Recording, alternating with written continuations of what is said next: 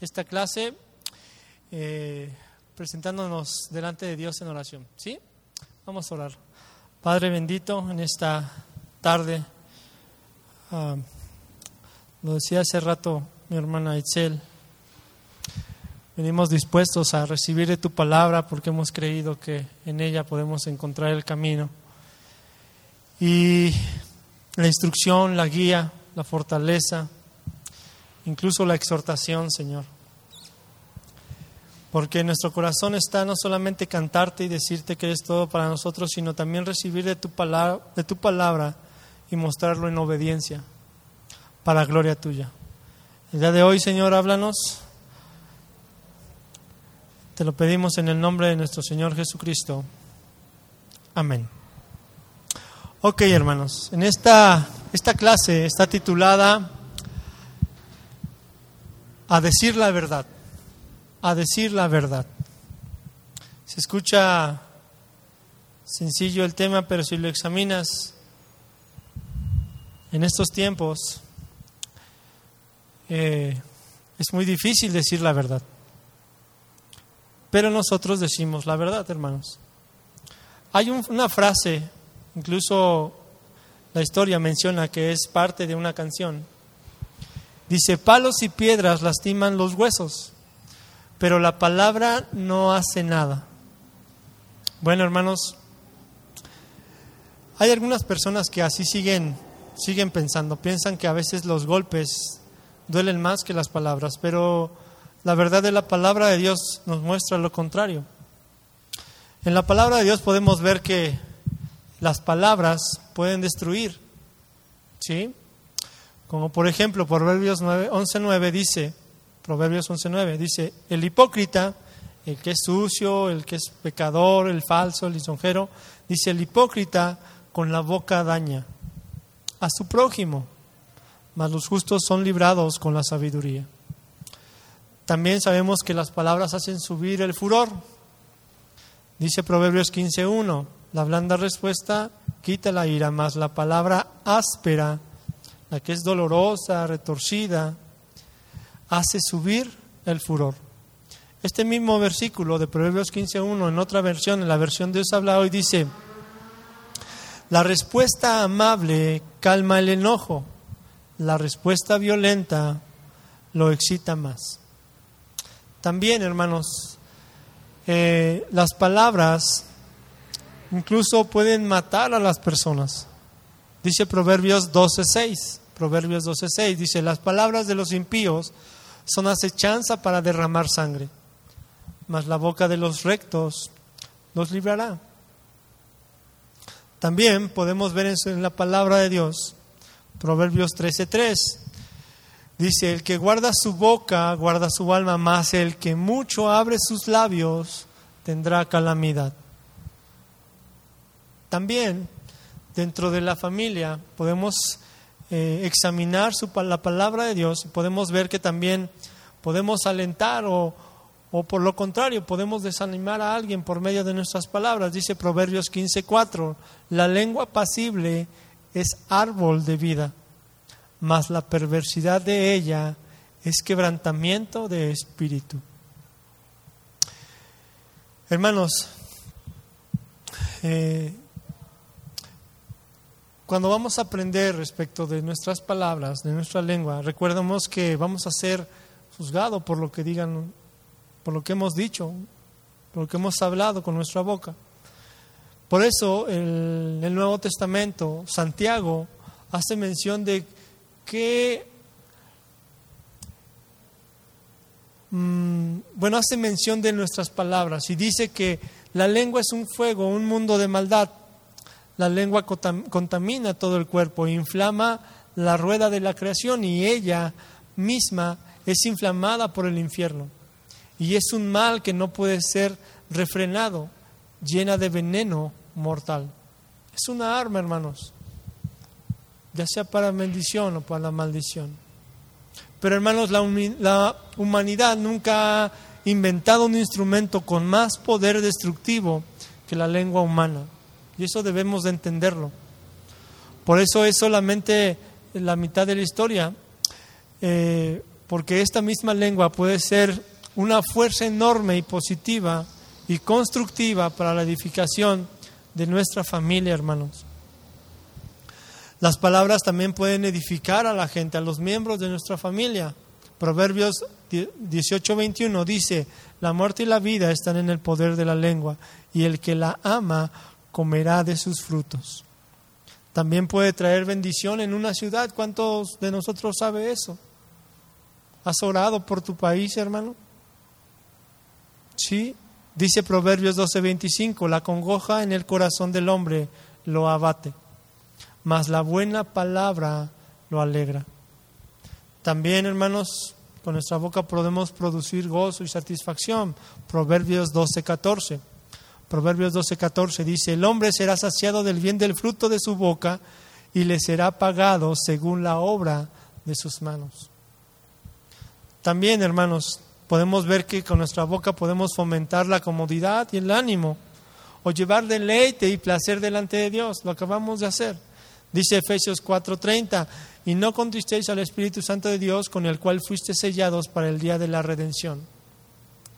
Malaquías 3:16 dice: entonces los que temían a Jehová hablaron cada uno a sus compañeros, y Jehová escuchó y oyó, y fue escrito el libro de memorias delante de él para los que temen a Jehová y para los que piensan en su nombre.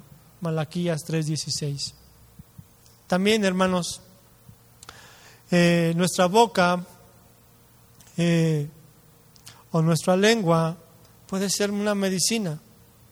Proverbios 12:18 dice: hay hombres cuyas palabras son como golpes de espada, mas la lengua de los sabios es medicina. Y así, hermanos. Pero mira, hermanos, hay algo que debes de saber respecto de nuestra forma de hablar.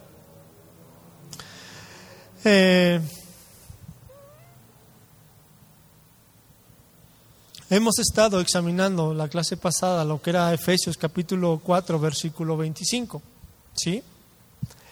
Pero en la primera parte de este versículo, vamos ahí, por favor, Efesios 4:25. Efesios 4:25, por favor. Si ya lo tiene, por favor me dice que ya lo tiene.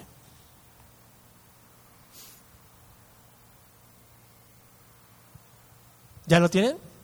Dice así: por lo cual, desechando la mentira, hablad verdad cada uno con su prójimo, porque somos miembros los unos de los otros. Vamos a partir ahorita en esta clase, en este primer versículo. Vamos a ir por partes. Mira, la primera parte de este versículo hay varias verdades. Primero, dice: por lo cual, desechando la mentira. ¿Por qué? Hemos mencionado que la mentira, cada que decimos una mentira, Satanás obra, ¿sí? Pero incluso dice su palabra que los hijos de Dios no mienten, porque sabemos cuánto daño puede provocar. Incluso por eso Satanás es mentiroso desde el principio y homicida. Pero dice, desechando la mentira, dice: hablad verdad cada uno con su prójimo. Si nos detenemos en la parte de hablar, hermanos, la comunicación es una obligación. Y te lo voy a decir por qué, hermano. Dentro de la familia hay veces que pasan circunstancias y lo primero que hacen es no hablarse. Y pueden pasar horas y entiendes la palabra, que no se ponga vuestro enojo, o más bien no se ponga el sol sobre vuestro enojo, y pasan días. Y a veces semanas, hermano. Hablad. La comunicación es una obligación, hermano. Pero desafortunadamente, nuestro perverso y engañoso corazón a veces piensa que es opcional. No, si él me habla, yo le hablo, ¿no? Si él me dice, bueno, yo le digo, pero no hasta que me ruegue. Y eso pasa, incluso a veces en la iglesia. A veces en la iglesia, y Cristo no es así. Él está esperando, incluso te habla cuando tú no quieres hablarle, asistes a la iglesia y Él te está hablando cada instante. Arrepiéntete, y no queréis venir a mí para que tengas vida, dice su palabra. hermanos. Ahora, vamos a pasar a la otra parte. Dice, hablad verdad, ¿no? Dice el 25, de echar mentira, hablad verdad cada uno con su prójimo. Habrá alguien que diga, hermano, es que yo sí hablo, para mí se me facilita el hablar. Y la pregunta sería, ¿nuestro Señor nos ha mandado que hablemos unos a otros? Claro que sí, hermanos, claro que sí. Ya no lo vemos como una opción. Si alguien nos ofende o cuando venimos a la iglesia y nos acordamos que alguien tiene algo contra nosotros, no esperamos a que Él venga y se arrepienta, sino que dejamos ahí nuestra ofrenda y vamos y lo arreglamos, ¿no? Alguno dirá, sí, hermano, yo hago eso. Pero hermanos, ¿qué nos diferencia a nosotros o a nuestra familia con las familias del mundo? ¿Qué es lo que nos diferencia, hermanos? Que nosotros no solamente nos comunicamos, sino que hablamos la verdad. ¿Sí? Porque hay veces que puedes comunicarte con alguien, pero ocultas ciertas cosas, no dices la verdad completa. Te guardas cosas, hermano.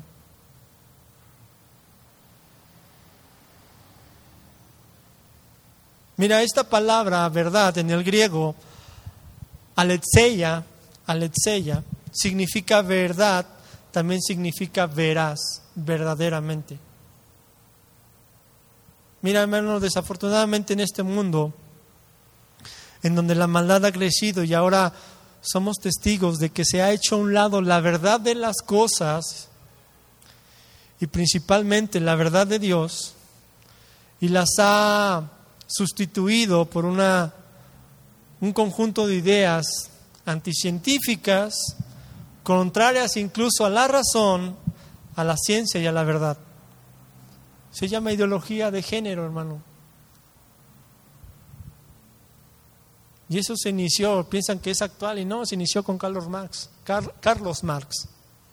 Y ahora, hermanos, esa ideología de género se opone biológicamente, anatómicamente, fisiológicamente, incluso genéticamente, y incluso a la embriología y a las neurociencias, y por consiguiente a la familia como Dios la quiere, como Dios la diseñó. Hermanos, si no desechas la mentira, no vas a hablar la verdad. Si no te arraigas de la verdad, vas a abrazar la mentira. Ahora, en la parte de la familia es lo mismo, hermano. Si no desechas la mentira, si no te examinas, hermano, y dices, no, es que yo siempre hablo la verdad. Sí, hermano, pero hay veces que tienes que examinarte y tener sabiduría. También, hermanos, este versículo de Efesios 4:25, vemos que cada uno de nosotros tiene la orden o tiene un mandato de hablar la verdad. Y Dios quiere que todos practiquemos la comunicación efectiva.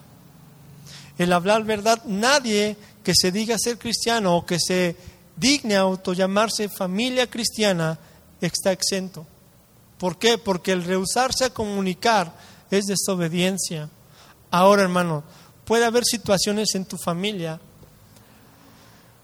que no has arreglado. Incluso tú dices, yo soy cristiano, no tengo problemas con mi familia, con mi esposo, lo arreglamos, sí. Pero ¿qué pasa con aquellos que son familiares y no son conversos? Es que usted no sabe lo que me hizo, hermano. Pues si lo ves desde el punto de vista del ofensor, es que soy ofendido. Pero si te pones en la posición de que eres el que ha ofendido, principalmente a Dios, vas a correr a pedir perdón. Mira, hermano, 1 Samuel capítulo 15, verso 23 dice, porque como pecado de adivinación es la rebelión y como ídolo o idolatría es la obstinación. ¿Sabes qué es la obstinación, hermano? Con respecto, este versículo dice que la obstinación es que tengas firmes tus ideas y tus opiniones por encima de la palabra de Dios. Y en cuanto a la comunicación dices, no, sí, la palabra de Dios dice, pero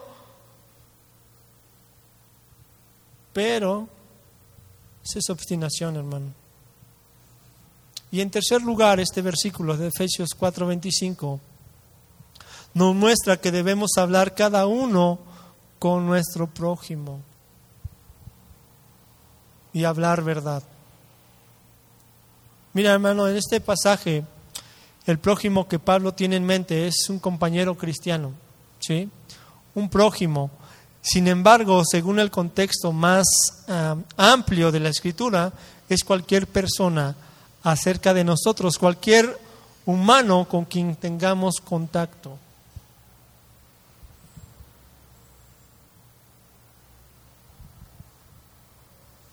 Y mira, hermano, uno de los mejor pasajes de la Escritura que nos habla respecto de quién es nuestro prójimo es Lucas 10, capítulo 29 al 37. Si me acompañan, por favor, Lucas capítulo 10, versículo 29 al 37.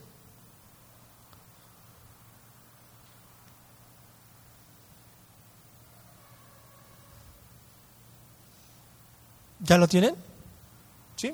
Dice así: pero él, queriendo justificarse a sí mismo, dijo a Jesús: ¿y quién es mi prójimo? Respondiendo Jesús dijo: un hombre descendía de Jerusalén a Jericó y cayó en manos de ladrones, los cuales le despojaron, e hiriéndole se fueron, dejándole medio muerto. 31. Aconteció que descendió un sacerdote por aquel camino y viéndole pasó de largo.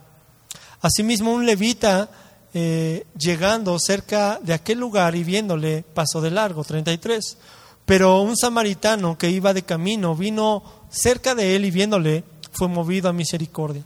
34. Y acercándose vendó sus heridas, echándoles aceite y vino, y poniéndole en su cabalgadura lo llevó al mesón y cuidó de él. Otro día al partir sacó 2 denarios y le dijo al mesonero, y le dijo: cuídamele, y todo lo que gastes de más yo te lo pagaré cuando regrese. 36. ¿Quién pues de estos 3 te parece que fue el prójimo del que cayó en manos de ladrones? Él dijo: el que usó de misericordia con él. Entonces Jesús le dijo: ve y haz tú lo mismo. ¿Se dan cuenta, hermano? ¿Quién es tu prójimo? ¿Quién es tu prójimo? Cualquier persona, hermanos, tus vecinos, principalmente, digamos, nosotros como matrimonio, nuestro esposo, nuestra esposa, nuestros hijos, nuestro vecino. Oye, aunque no me quiera el vecino, mi suegra, no, hermano, usted no la conoce, es tu prójimo. ¿Sí? Otro aspecto que podemos ver aquí en Efesios es que debemos hablar unos con otros porque somos miembros del mismo cuerpo. Mira, hermano, en relación a la familia, es necesario hablar unos con otros porque somos miembros de un mismo cuerpo. Somos una institución creada por Dios, ¿sí? Y hablar verdad entre cristianos. Hermanos, hemos llegado a ser íntimamente ligados unos a otros y somos partes del mismo cuerpo. Pero mis hijos no son nacidos de nuevo, pero es miembro de tu familia, hermano. Y si sigues las enseñanzas de Cristo y si eres creyente, vas a orar y vas a predicarle la palabra para que nazca de nuevo. Efesios 4:16, anótalo por causas de tiempo. Dice Efesios 4:16, de que en todo el cuerpo bien concertado y unido entre sí por todas las coyunturas, que se ayudan mutuamente según la actividad propia de cada miembro, recibe su crecimiento para ir edificándose en amor.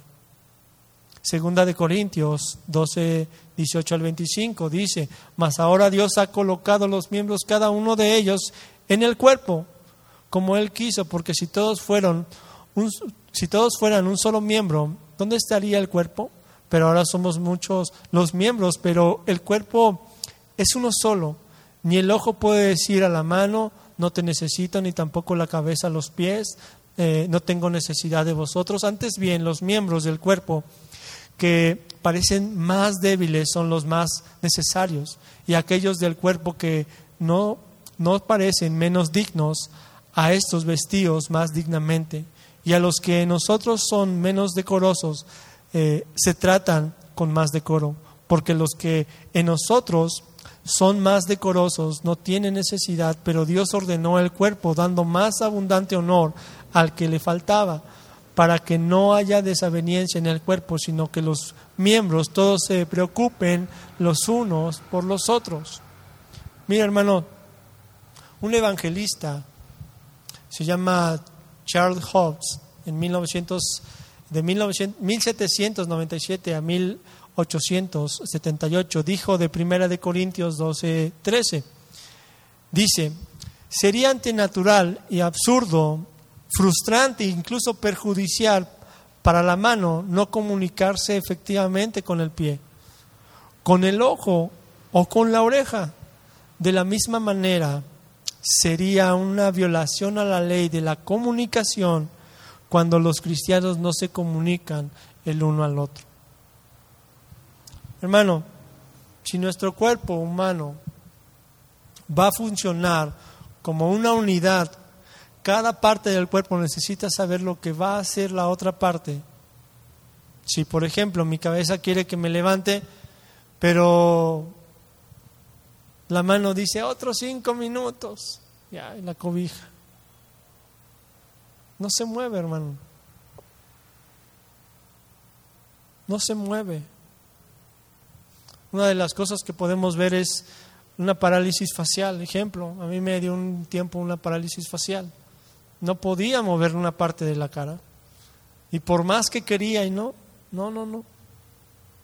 Puede pasar eso, hermano. A mí me dijeron que se había atrofiado una parte de los nervios. Pues a veces están las familias atrofiadas porque no se pueden comunicar.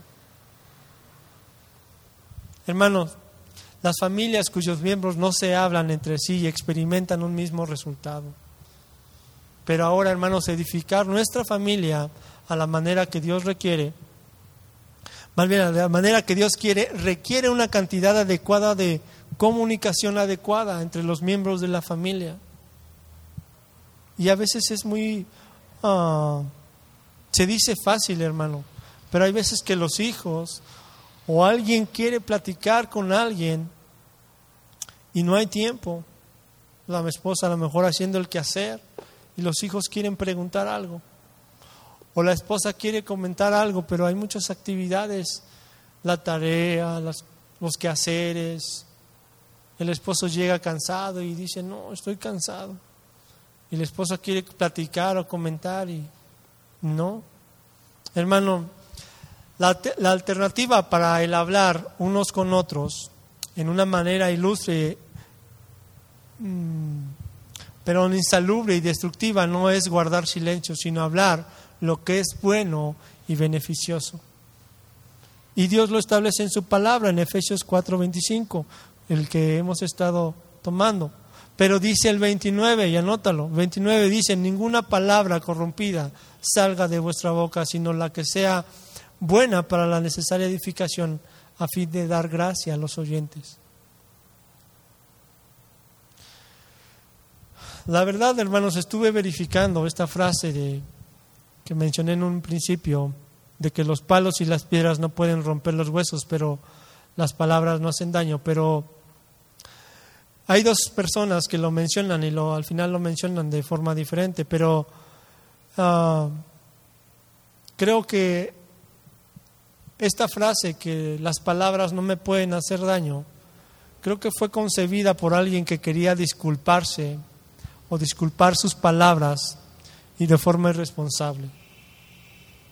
Sí, te puedo decir lo que quiera, pero yo sé que no te va a pasar nada, es como un Tupperware, se cae y no le pasa nada. No, hermanos, sé que ciertamente no fue inventada por alguien que acepta la perspectiva de Dios sobre lo que es su palabra, pero la verdad es que los palos y las piedras pueden romper los huesos, eso sí es cierto, pero también las palabras pueden romper un corazón.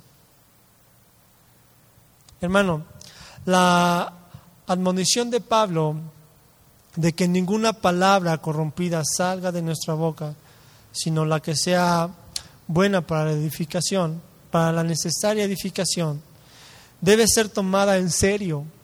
Debe de ser tomada en serio por cualquier persona que quiera edificar su familia como Dios la quiere. Hablar unos con otros no es suficiente a veces, hermano.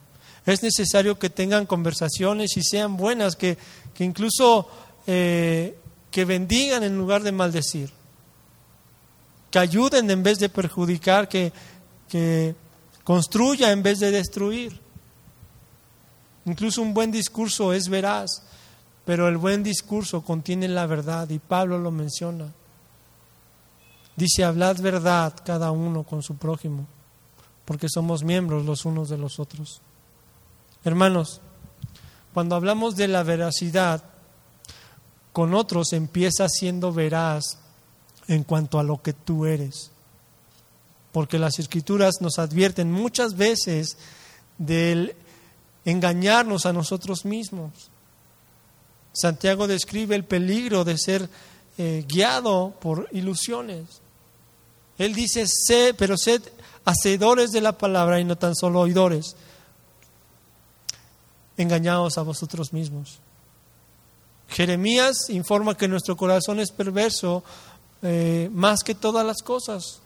Perverso y engañoso en nuestro corazón. ¿Quién lo conocerá? Proverbios lo menciona en 16:2. Dice: todos los caminos del hombre son limpios en su propia opinión, pero Jehová pesa las Escrituras. Y así, pero incluso Pablo toca el mismo tema y se los menciona a los corintios y dice: nadie se engaña a sí mismo. 1 Corintios 3:18. Y a los romanos, incluso Pablo dice: urge a los romanos no tener un concepto más alto de sí que el que deban de tener. Romanos 12:3.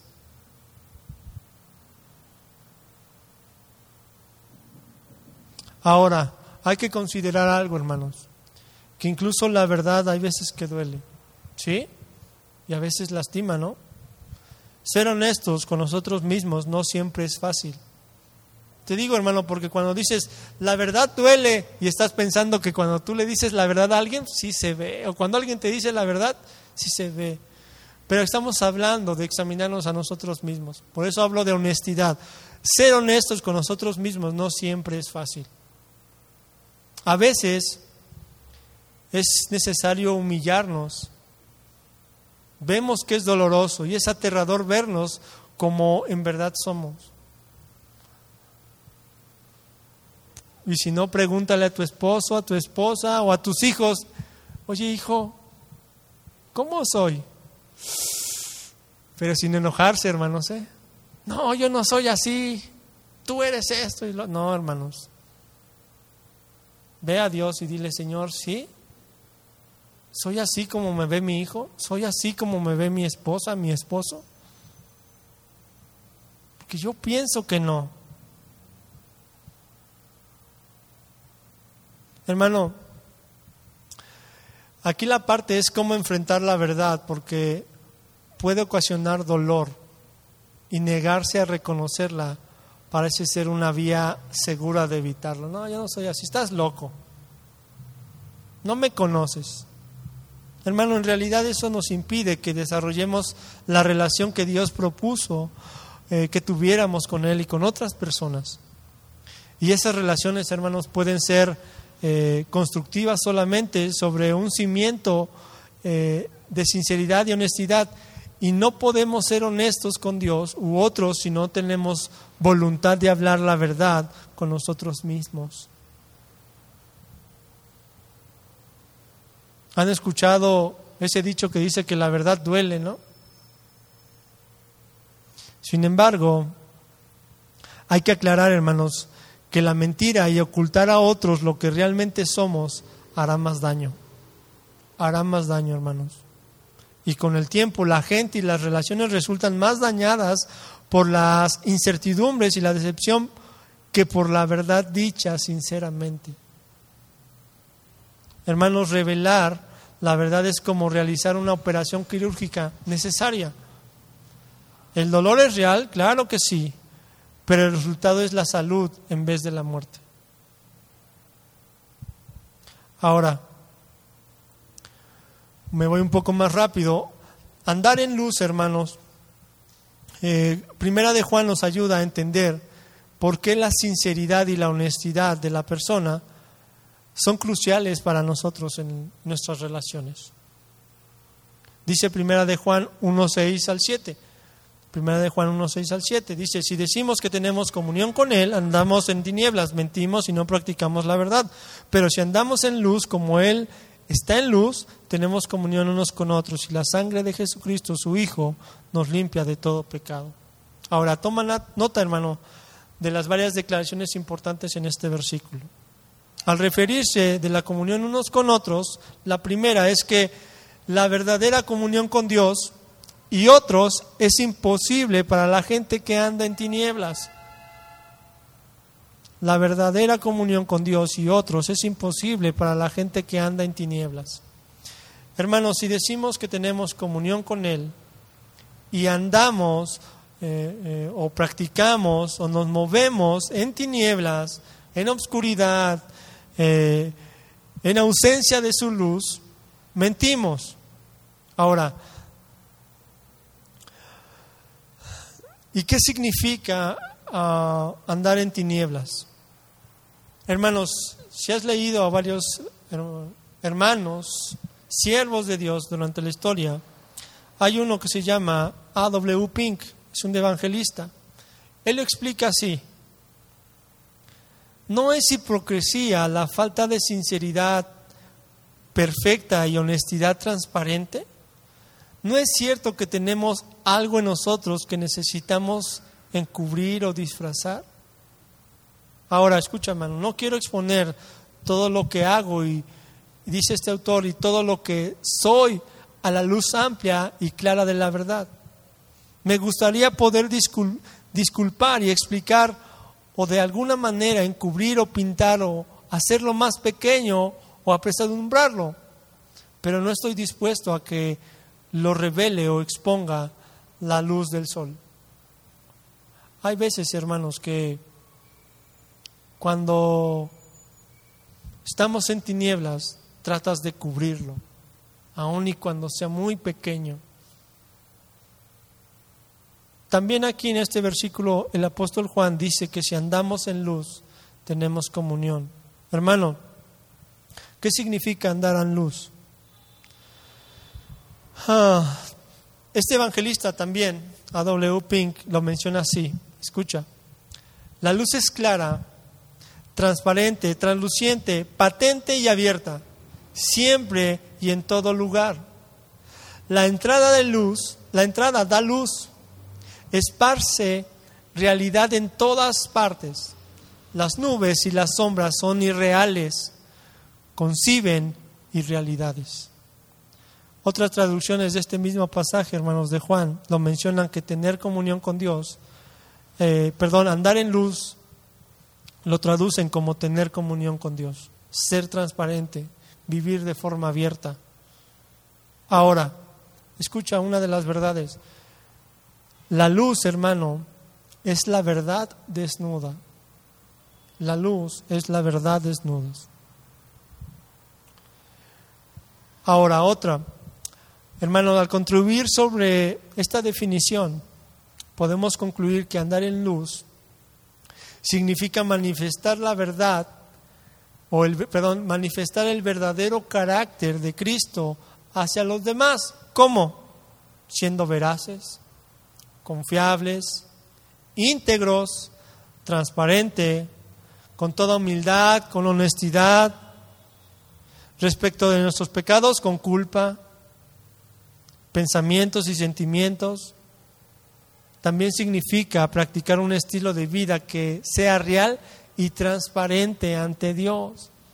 Porque si no, hermano, simplemente te engañas a ti mismo y piensas que engañas a los demás, y no es así. Hermano, esconderlo, disculpar nuestro ser interior, incluyendo nuestros pecados y debilidades, impide que desarrollemos una relación de altura con nuestro Dios. Ahora fíjate, hermano, Nada más para concluir esta parte.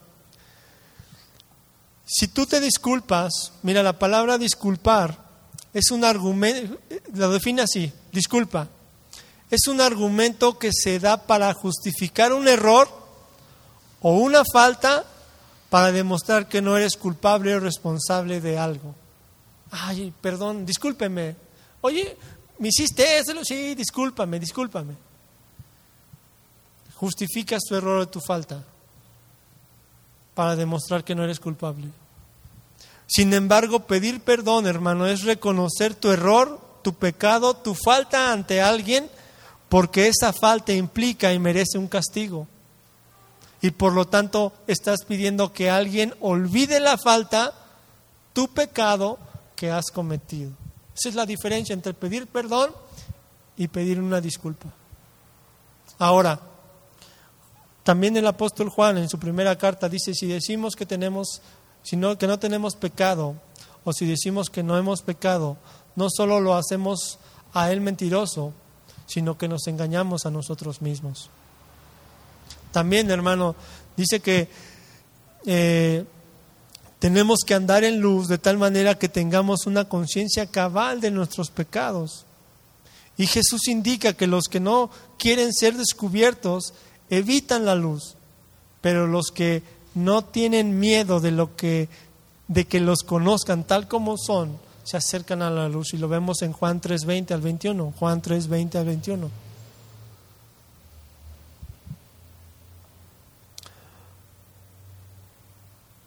Ahora, Pablo menciona que andar en luz lo describió de un modo de relacionarse con otras gentes. Y dice que nuestra boca se ha abierto a vosotros, dice a los Corintios, 2 de Corintios, nuestro corazón se ha ensanchado por la manifestación de la verdad, recomendándonos a toda conciencia humana delante de Dios. Pablo no se jactaba de ser un ministro ni de sus relaciones interpersonales. Nunca pretendió ser lo que no era. No tenía temor de que la gente, porque él era honesto ante ellos de sí mismo, tanto que era antes de tener a Cristo como lo que ahora era en Cristo. Él no se escondía, él les decía, yo antes era en Cristo esto, ahora soy en esto. Ahora, hermanos, lo que la gente veía y escuchaba de él, del apóstol Pablo, no era un disfraz o un truco para relacionarse con otros. Él hablaba libre y abiertamente y abrió completamente su corazón y lo dejó ver cómo era realmente Pablo. Hermanos, la práctica de Pablo de andar en luz brilla en todos sus escritos. Y ante los corintios reconoció claramente esa angustia y miedo y preocupación en relación con varios temas, arriesgándose a que pudiera usar esta información en su contra. Y lo vemos en la carta de los Corintios, capítulo 2, capítulo 9, 12, en la segunda carta también el capítulo 2. Porque él habló abiertamente a los romanos incluso de sus luchas y sus fracasos. Él no se quedó callado. Y Pablo estaba de acuerdo con Juan en que la verdadera comunión con Dios y con otras personas requiere que seamos abiertos, honestos respecto de nosotros y lo sucedido en vuestras vidas, incluso a las luchas y fracasos. Por eso es necesario, hermanos, tener esa comunión con nuestros familiares. Y esa segunda parte va a continuar mi esposa.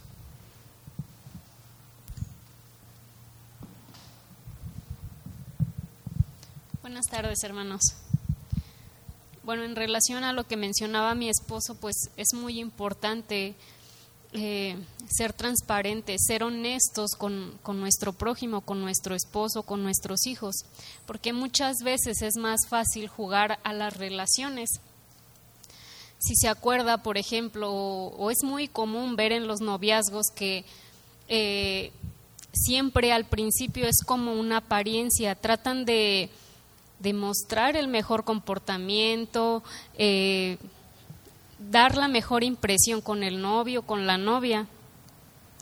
Y a lo mejor también, por ejemplo, los empleados, ¿no? Cuando está su jefe, que son una cara, y cuando se va, pues son lo contrario, son irrespetuosos.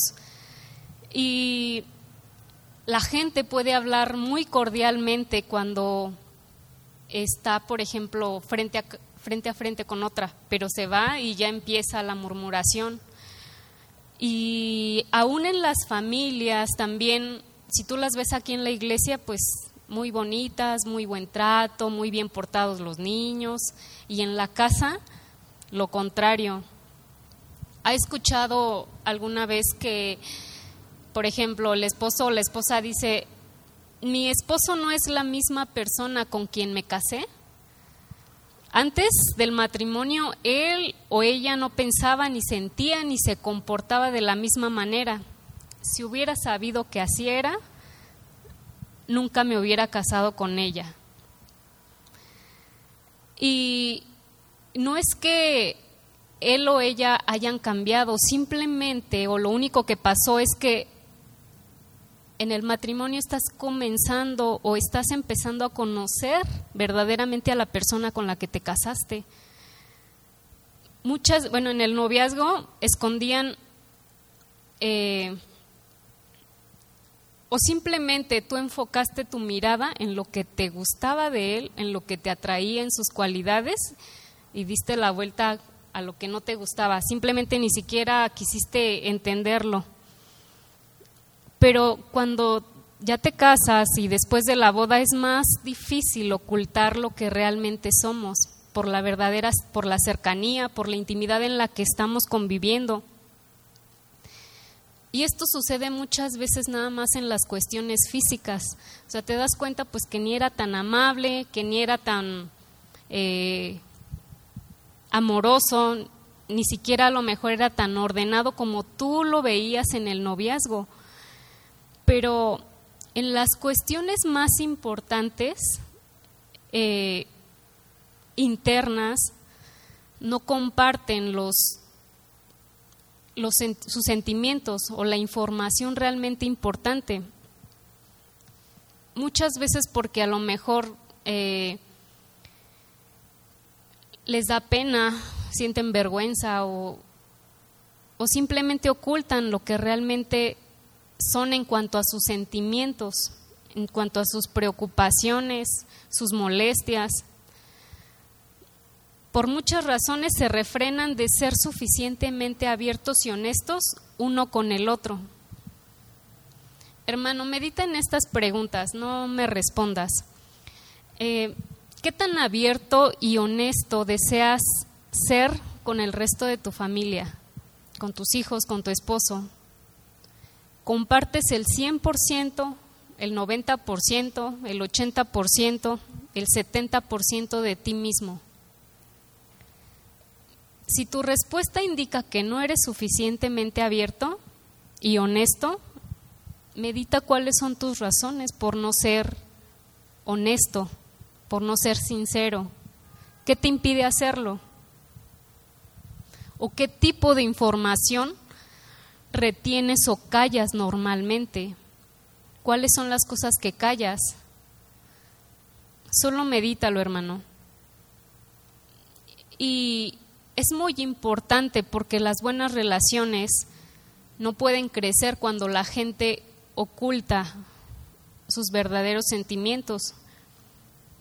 Y cualquier razón que tú des por la que no compartes tus sentimientos o lo que piensas, de alguna manera va a causar daño y la disfunción dentro del hogar va a aumentar mientras tú no tengas la intención o la voluntad de cambiar ese estilo de relacionarte.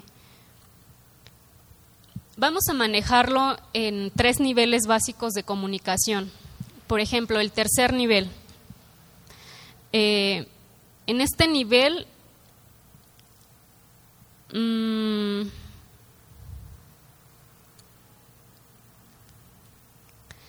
la conversación o si pueden surgir como con frases como buenos días, hola, qué bonita mañana, ¿cómo estás?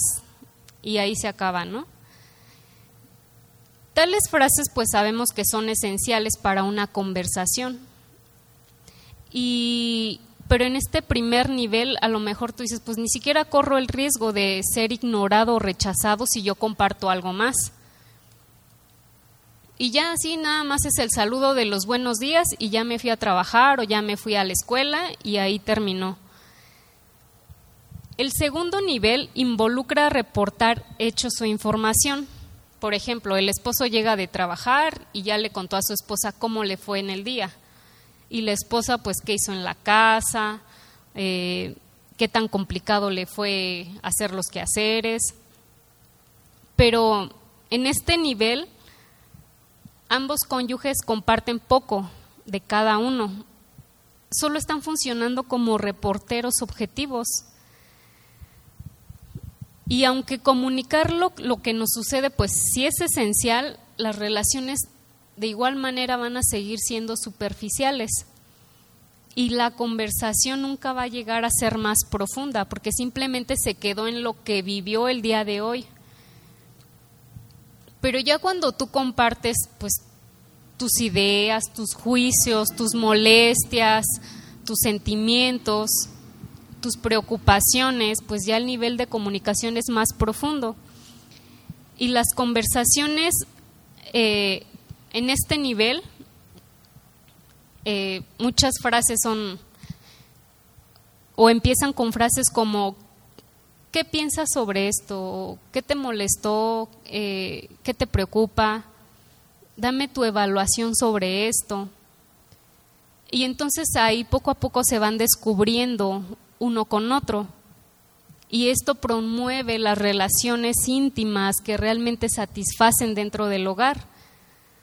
Y en este nivel, pues, regularmente muchas personas dudan en entrar a él porque de alguna manera se protegen, entre comillas, del dolor o del rechazo, de la burla o del desacuerdo. Porque a lo mejor tú piensas que entre menos opinión pidas sobre algo, pues menos respuestas negativas o algo que no quieres escuchar vas a escuchar, pues. Y así entonces no corren el riesgo. ¿Para qué me van a decir algo que no quiero escuchar? Pues mejor simplemente ya no lo comento. Y entonces, hermano, reconocer apropiadamente y expresar nuestros verdaderos sentimientos es el principal nivel de comunicación, es el más profundo, porque las relaciones están más fuertes y más sólidas. En ninguna parte de la Escritura vamos a encontrar que nos diga que debemos negar nuestros sentimientos. De hecho, la Escritura siempre nos advierte en contra de la hipocresía, en contra de poner una cara que no tienes. Y refiriéndose obviamente a nuestros sentimientos. Vamos a leer Proverbios 26, 23 al 28, por favor. Proverbios 26, 23 dice: como escoria de plata echada sobre el tiesto son los labios lisonjeros y el corazón malo. El que odia disimula con sus labios, mas en su interior maquina engaño. Cuando hablare amigablemente no le creas, porque 7 abominaciones hay en su corazón. Aunque su odio se cubra con disimulo, su maldad será descubierta en la congregación. El que cava foso caerá en él, y al que revuelve la piedra sobre él le volverá. La lengua falsa atormenta al que ha lastimado, y la boca lisonjera hace resbalar. Y entonces así vemos muchos pasajes que nos animan claramente a reconocer nuestras emociones. Y luego, si estas emociones honran a Dios, las compartes o las disfrutas. Pero por otro lado, si son contrarias, si no son aprobadas a la palabra de Dios, por la palabra de Dios, también nos instruye en reconocerlas y tratarlas obviamente bíblicamente. Por ejemplo, la Biblia nos advierte que no pequemos vertiendo nuestros arrebatos de ira en otros. Si estás enojado por algo, pues obviamente no vas a dar rienda a ese enojo. No por decir, pues ¿para qué voy a ser hipócrita? Si estoy enojado no voy a poner otra cara de que que no siento. Y entonces la palabra nos dice, el necio da rienda suelta a toda su ira. También hay que ser prudentes en cuanto a las cosas que no son correctas delante de Dios. Efesios también nos dice, airaos, pero no pequéis. El necio al punto da a conocer su ira. Y estas amonestaciones pueden ser cumplidas siempre y cuando reconozcamos y expresemos nuestros sentimientos adecuadamente. Sí está bien ser honestos y mostrar lo que somos, lo que sentimos, lo que pensamos, pero en cuanto a conductas que son contrarias a la palabra, como es la ira, pues claro que no va a ser así. Nos dice, por ejemplo, en cuanto a la ira, Proverbios, que el sabio al fin la sosiega. Y la palabra nos instruye a controlar nuestro enojo, no a rechazarlo ni tampoco a reprimirlo. Y debemos confesarlo, pero primeramente vas a Dios y Él te ayuda también a hacer lo que debes hacer. La vas a expresar, pero de manera constructiva, no destructiva. Y esto significa que a veces debemos reconocer lo que sentimos, tanto lo positivo como lo negativo. Siempre vas a reconocer lo que sientes, tanto lo placentero como lo no placentero. Pero la Biblia nos ofrece muchos ejemplos de personas piadosas que hicieron exactamente esto. Frecuentemente vemos, por ejemplo, al salmista declarándose a sí mismo y a Dios y a otros, pues que está ansioso o que está triste. A Pablo también, cuando descubría sus sentimientos en Corintios, nunca ocultaba nada. Decía, por ejemplo, estuve entre nosotros con debilidad y mucho temor y temblor. También dijo, determiné para conmigo ir otra vez a vosotros con tristeza. O decía, por ejemplo, mucha franqueza tengo con vosotros, mucho me glorío con respecto de vosotros. Lleno estoy de consolación, sobreabundo de gozo en todas nuestras tribulaciones. Y así hay muchas referencias en la Escritura de hombres piadosos que jamás pusieron una careta de lo que no eran. Nuestro Señor Jesús también es un ejemplo. Si observamos, pues en muchos pasajes de la Biblia expresaba sus sentimientos, incluidos la compasión, el gozo, la tristeza, la preocupación, y en todo Él siempre fue veraz.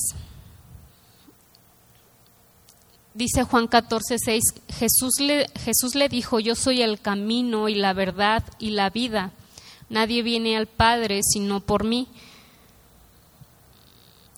Y debemos entender que los individuos sanos y maduros siempre están en contacto con sus emociones y no tienen vergüenza de admitirlos, no importa lo que diga la gente, pero usan esos sentimientos no como armas para lastimar a otros, sino para utilizarlas constructivamente. Cuando tú empiezas a abrir tus sentimientos con la otra persona, creas confianza, y de igual manera, por ejemplo, tu esposo responde de la misma manera, o tus hijos. Aunque también llega a pasar que pues, puedes decir, la verdad es que no sé lo que pienso, o no sé lo que estoy sintiendo en ciertas situaciones, a lo mejor muy rara vez, ¿no? Y dices, pues no puedo compartir lo que estoy, mis puntos de vista ahorita, porque la verdad no sé, estoy aturdido, no sé qué es lo que está pasando. Pero también hay otras personas, a lo mejor, pues regularmente sucede en los varones, que son poco, bueno, no quiero catalogar a nadie, ¿no? Pero de alguna manera sí tienden más a guardarse sus sentimientos. Y a lo mejor pues él puede decir, o de alguna manera también tratan de como de evadir ese tipo de responsabilidad y dicen, pues no soy del tipo efusivo, sentimental, nada me emociona, ni me deprimo, ni me pongo ansioso, o solo tomo las cosas como vienen. Pero de alguna manera eso puede ser nada más evasivo o alguna táctica de las personas para excusarse de quedarse callados o de no compartir con otros ciertas cosas. Porque imagínate, muchos esposos a lo mejor pues dicen, mi personalidad no es ser emotivo y no me puedo convertir en lo que no soy. Pero cuando tú lo ves jugando, no jugando, viendo el fútbol, pues ya están gritando y se emocionan y hasta están argumentando contra el árbitro. Y dicen que no tienen contacto con sus emociones y con sus pensamientos. Y lo que pasa es que a lo mejor simplemente ni siquiera les importa mantener una buena relación con su familia. Aunque sí hay otras que luchan sinceramente para identificar lo que piensan o lo que sienten.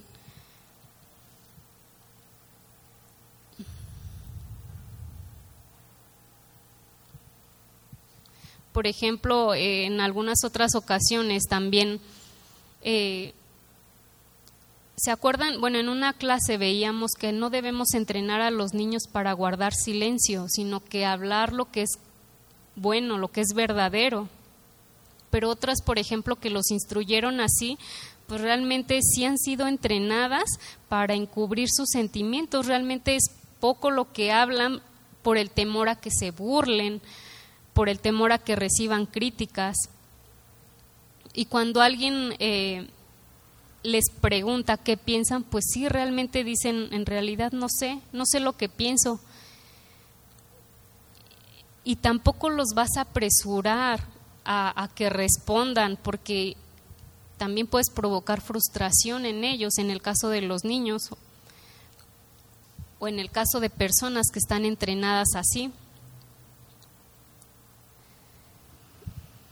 Y bueno, un propósito de la comunicación familiar debe ser desarrollar relaciones hasta el punto que podamos ser abiertos y honestos unos con los otros. Esto es muy importante.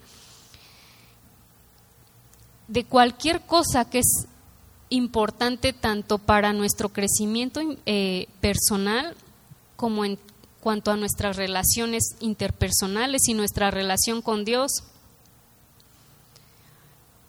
Y bueno, después de haber mencionado muchas veces lo importante que es comunicar nuestros sentimientos, nuestros pensamientos, ser honestos, no dar nada más una apariencia, pues también hay algo que aclarar. Obviamente no propongo que absolutamente todo lo comentemos o todo lo que sintamos, pues ya como me vino, como lo pensé, lo dije, porque también en eso Dios nos llama a ser prudentes. Es importante calificar nuestro discurso abierto y honesto con las palabras apropiado, propio o constructivo. Se lo repito, es importante calificar nuestro discurso abierto y honesto con las palabras apropiado, propio o constructivo. Y lo vimos las clases pasadas, cuando debíamos eliminar de nosotros toda palabra corrompida.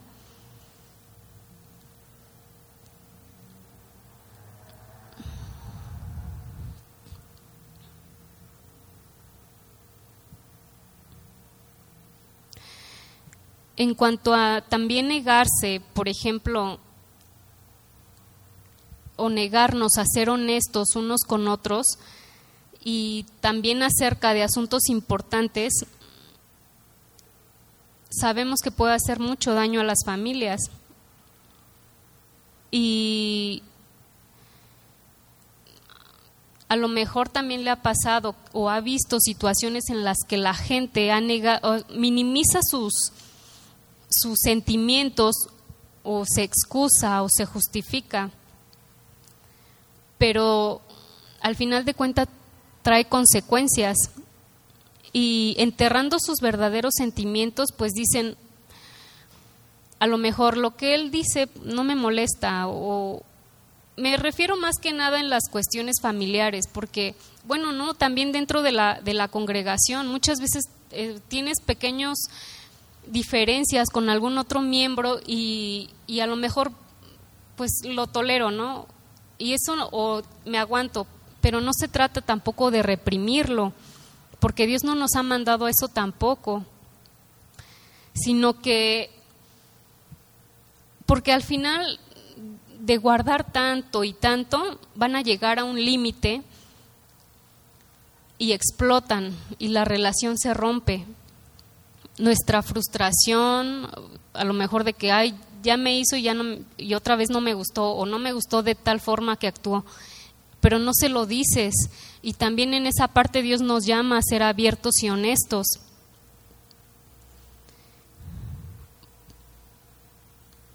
Por ejemplo, en el verso que veíamos de Proverbios 26, habla de una persona que engaña con sus labios al declarar fervientemente, por ejemplo, su admiración y aprecio, mientras que su actitud interna ya es totalmente opuesta.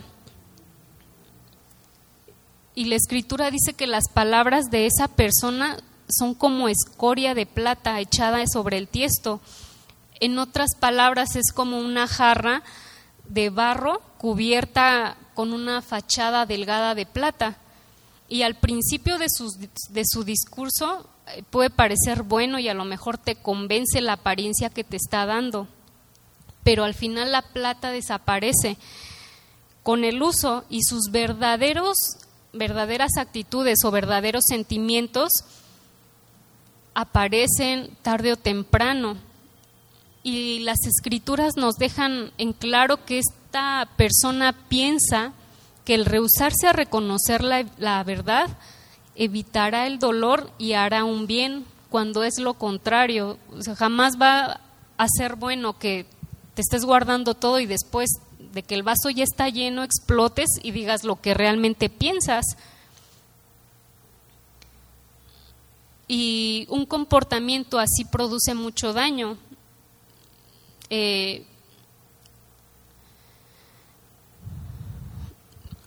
Ya para finalizar, les voy a hacer otras preguntas, obviamente tampoco me contesten. Y solo mediten en ellas. Respecto al tema que vimos, ¿hablo la verdad a otros miembros de la familia o soy engañador reteniendo la verdad que es importante para nuestro crecimiento mutuo? ¿Soy tan abierto, honesto y transparente como Dios quiere que sea? Y la última, ¿dejo que otros me conozcan realmente o les presento un cuadro falso de lo que soy? Recuerda esto, hermano, la verdad honesta y correctamente puede doler, pero también rehusar hacerlo a la larga va a doler más. Y en este momento debemos decidirnos también a ser honestos y abiertos como Dios quiere que seamos, y de esta manera edificar una familia como Dios la quiere. Ya nos habló bastante Dios sobre la comunicación, sobre las palabras que no deben salir de nuestra boca, sobre lo que es bueno para hablar. Y bueno, ruego a Dios que nos haya hablado a todos. Vamos a dar gracias. Señor, en esta tarde te damos muchas gracias por lo que eres, porque has mostrado tu paciencia, tu misericordia, tu cuidado, Señor, al no dejar que sigamos caminando como comúnmente lo hacemos, Hay muchas formas de comunicarnos que son erróneas, pero que están arraigadas en nuestras familias. Por favor, yo te ruego que tú nos sigas mostrando cada día lo que no te agrada en cuanto a esto, en cuanto a la forma de relacionarnos. Por favor, ayúdanos. Queremos vivir en todo momento para darte la gloria. Que todo lo que hagamos, Señor, siempre tenga el propósito de glorificarte, que antes de cualquier cosa, Señor.